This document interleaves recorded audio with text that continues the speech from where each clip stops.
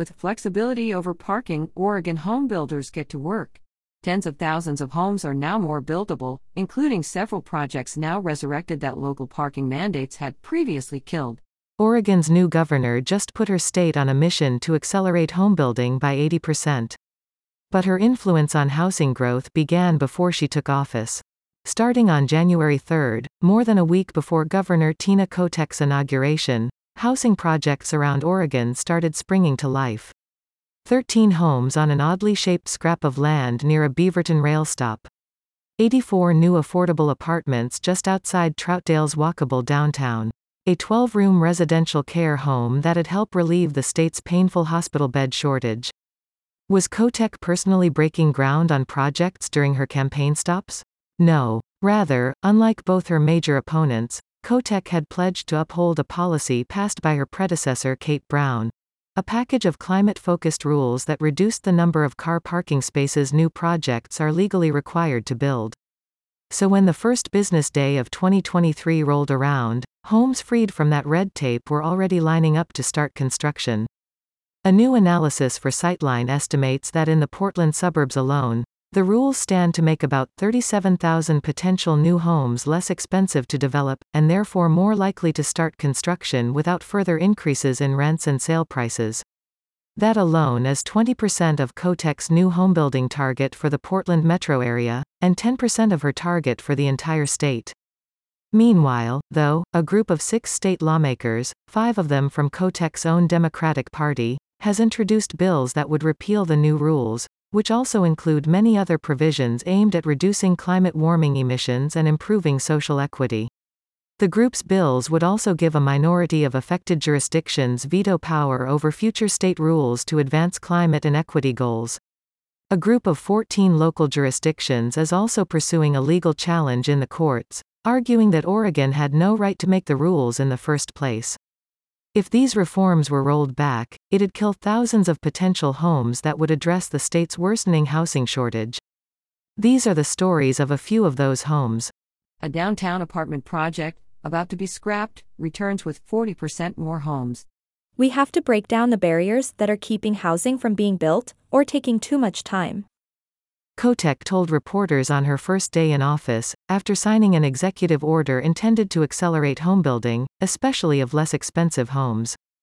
That's exactly what happened to Gene Templeton's project, Pacific Avenue Apartments, in the inner ring Portland suburb of Beaverton. Last summer, Templeton realized he had a big problem with the small apartment building he was planning to build on the edge of downtown Beaverton, whose walkability the city itself boasts. It was not penciling out at all, he said, because of the structural gymnastics required to accommodate the required on-site parking. The 9-unit building was approved with 7 parking spaces in the back, as mandated by Beaverton's parking minimum. To build those 7 spaces, Templeton would have to pave half of the property, creating a large hole in the building where the ground floor should be. We would have had to put in massive concrete columns and an incredibly expensive steel package to just get the building to stand up, said Templeton. It did not make any sense because it was so expensive to build. Then Templeton got news that Oregon had adopted a new set of rules that would eliminate parking mandates starting in 2023 for properties like his, nearby a frequent bus line and a Max Light rail station. It was actually remarkable timing. An architect by trade, he went to work redesigning the building. No longer constrained by mandatory parking, Templeton added 4 more homes to the project and diversified the mix of home sizes to include studio, 1, and 2-bedroom apartments, to better serve the area's growing number of one-person households. Speaking by phone in January, Templeton said he had just met with the structural engineer the day prior, who called the once complicated project now a slam dunk. It's just a simple wood frame building, Templeton said. It should be very straightforward, and hopefully a lot cheaper to build. Infill projects like Templeton's are the region's main engine for adding housing. A 2018 report from the Metro Regional Government estimated 60 to 75% of new homes built in the Portland area in the future will be apartments or attached condos, most commonly redevelopments of existing property. Sightline asked planner Mike Sellinger to calculate how many of those potentially buildable apartment or condo buildings would likely be close enough to transit to qualify for fully flexible parking, lowering the cost barrier to development. The answer: about 37,000 potential homes close to transit in the Portland suburbs alone. That's about 10% of Governor Kotek's statewide housing target for the next decade. Across the Portland metro, 4 out of every 5 potentially buildable apartments now have full flexibility over off-site parking because of their proximity to transit. Oregon adjusted its parking rules farther from transit, too. Parking is now optional for homes smaller than 750 square feet and for homes meeting affordability standards. For the remaining multifamily housing, municipalities may not mandate more than 1 parking space per home. Templeton, who previously owned a car in New York City, doesn't think parking on the street is so bad. You may have to drive around the block 1 or 2 times, but I always found a parking space. He said, residents will have the option to choose for themselves how important off-street parking is, now that buildings like Templeton's are legal again. New state rules end stalemate over affordable apartments. Another Portland area city, Troutdale, denied a request by affordable housing developer Homeforward last September to build 94 below-market rate homes and 119 off-street parking spaces. Since then, the project had been stalled indefinitely. Troutdale currently has the Portland region's deepest shortage of affordable housing, according to a 2022 report for the Homeless Strategies and Solutions Initiative. Just 0.2% of its housing market is currently kept affordable to lower-income residents. That's 98% behind a state target based on regional incomes. The main issue for this project, funded by both county and regional property taxes, was a debate over how much parking was enough. Homeforward, the area's largest affordable housing provider, submitted studies on actual parking use at 5 nearby affordable housing developments, showing that its proposed Troutdale project would have well more than the 103 parking spaces that would most likely be used by its 94 households. But Troutdale's zoning code includes the most stringent parking mandates in the region: 2 parking spaces for every home.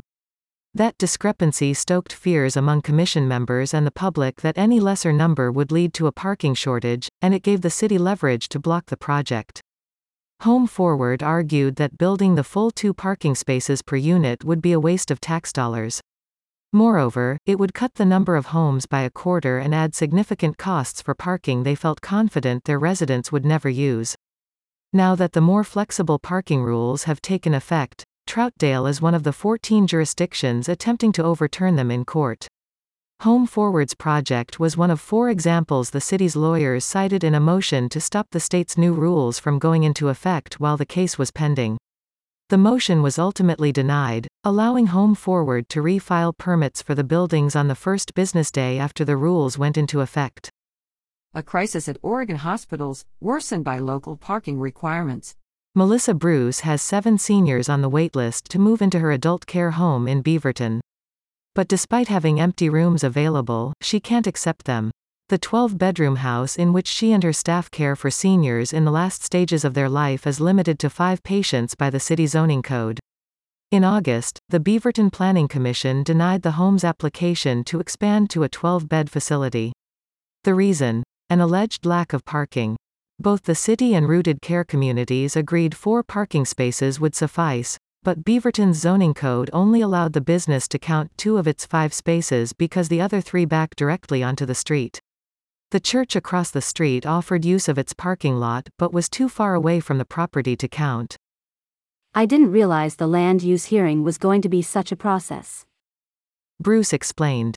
We were pretty confident someone was going to step up and do the right thing. Bruce's residents are in the last stages of diseases like dementia or Parkinson's. None of them is able to drive. At the time of the denial, Oregon had already adopted rules that would, within a few months, fully exempt residential care facilities like hers from parking requirements. Family members who testified in support of the facility were baffled. It's just mind-boggling, Kristen Johansson said at the hearing. Her mother, who suffers from Alzheimer's, is a resident of rooted care. Having her 3 blocks away versus getting in a car and driving is night and day, she said. When someone in your family needs this care, you'll know what I'm talking about. Many of Rooted Care's residents have family within walking distance, and that's intentional. Locating care facilities in residential neighborhoods helps seniors stay in their communities, even as their medical needs increase. According to Bruce, all 7 people on the waitlist are within 2 miles of the site. Nancy Meyer, 82, hopes rooted care has room for her when the time comes. Before her husband Bill passed away, Meyer got a ride from rooted care staff every morning so she could eat breakfast with her husband. Meyer herself had signed up the adjacent church as a bus park and ride location decades prior, when she worked for TriMet. Those same parking spaces sit available today for use by rooted care, but a little too far away to count towards the requirement. I can't understand. Meyer told the commission. All that time, they have had plenty of parking. A shortage of facilities like rooted care has left hundreds of Oregonians stuck in hospitals, unable to be discharged. The month after the Beaverton denied rooted care's expansion, the state legislature approved a $40 million package to ease hospital overcrowding. The state is currently paying out incentives of $5,000 per patient to facilities that can accept them. Bruce, who in 2019 was recognized by the Oregon Healthcare Association as the Nurse Leader of the Year, is planning to start the application process all over again, thanks to the state parking reforms. Now the main barrier is financial. Since last year, Beaverton has doubled its planning fees. Bruce estimates it will now cost over $20,000 to go through the land use process again, on top of what they paid last year. Since taking over the facility last year, Bruce has yet to draw a salary. A tenuous year ahead. Oregon's example comes as other U.S. states are also looking to simplify zoning and permitting rules, including around parking, to address their own housing crises. California passed a similar set of state parking reforms last year. Washington, New York, Utah, and Colorado are considering them, too. Templeton is trying to get his apartment building approved as quickly as possible, in case the 14 appealing jurisdictions succeed in overturning the state rules. It's certainly a concern. Templeton said about the pending legal threats. If there are delays in the permitting process or anything like that, there's a lot of exposure. Templeton is unsure what his next move would be in that scenario. The project is basically dead in the water, if the parking regulations come back. It's far too early to tell how many more buildings like Templeton's will be permitted due to the new rules this year.